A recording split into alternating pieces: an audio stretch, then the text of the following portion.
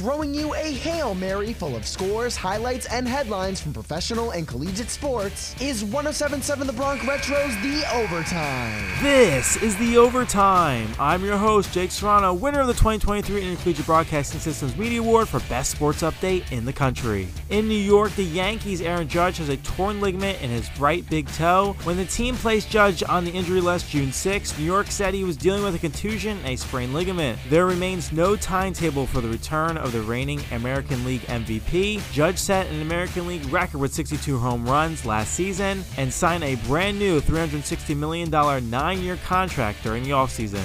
Over in the dugout, the Angels took on the Rockies for a historic night as they defeated Colorado 25-1. Los Angeles' run total is a franchise record, and the 24-run differential is the most significant win in Major League Baseball since the Texas Rangers defeated the Baltimore Orioles by 27 runs in 2007. Mike Trout hit his 17th home run of the season, one of 5 long balls, and a franchise record 28 hits on Saturday night. Trout sends a ball to deep center field. That one is gonna go! Homers in back-to-back games for the 10-time All-Star. Number 17 for Mike Trout. 3-0 Halos. Shared a moment, then shared a home run down to dead center field. Audio provided by the MLB's YouTube channel. The Angels are now second in the AL West with a 42-36 record. Hitting the turf, Colorado football coach Deion Sanders had successful surgery Friday to fix blood clots in his left leg.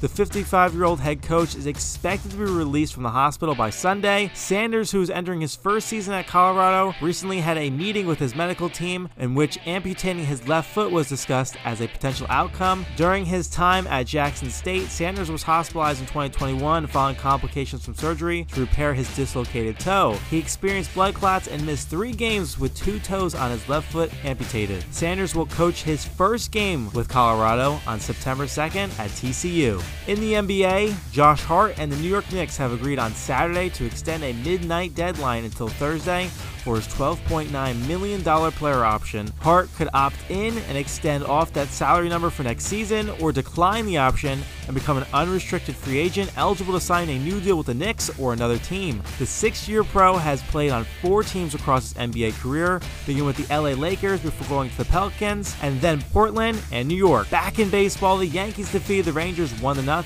with Billy McKinnon grabbing the only score of the game. Here's the Yankees' hottest hitter, Billy McKinney. McKinney crushes that. 1-0 Yankees. Billy McKinney, slow down, young man. Home run number 4 for the Yankees' hottest hitter. Well, Billy McKinney is not a guy known for his power, but when you're starting to look at some of these home runs, 423 feet, hit one 430 a few days ago, and when you watch this swing, Billy McKinney has some quick, explosive hands. That was from the MLB's YouTube channel. McKinney has hit 3 of his 4 homers in his past 5 games with a 15-game on-base streak, which he's held since being promoted from the minor leagues. Over on the other side of the Big Apple, the Mets took the victory over the Phillies this time around, winning 4-2, and the Atlanta Braves ended the Cincinnati Reds' 12-game historic win streak on Saturday night, crushing the Reds' momentum in a 7-6 win. The 12-game win streak was the longest in franchise history since the 1957 season. At the top of the 4th, the game just kept getting better for Atlanta and worse for Cincy, with Matt Olson's big hit. Here's Matt Olson with Riley at second and 2 out. He also has a double in this game. Olson, left center. Got another one. 24, 1 behind Ohtani for the Major League lead.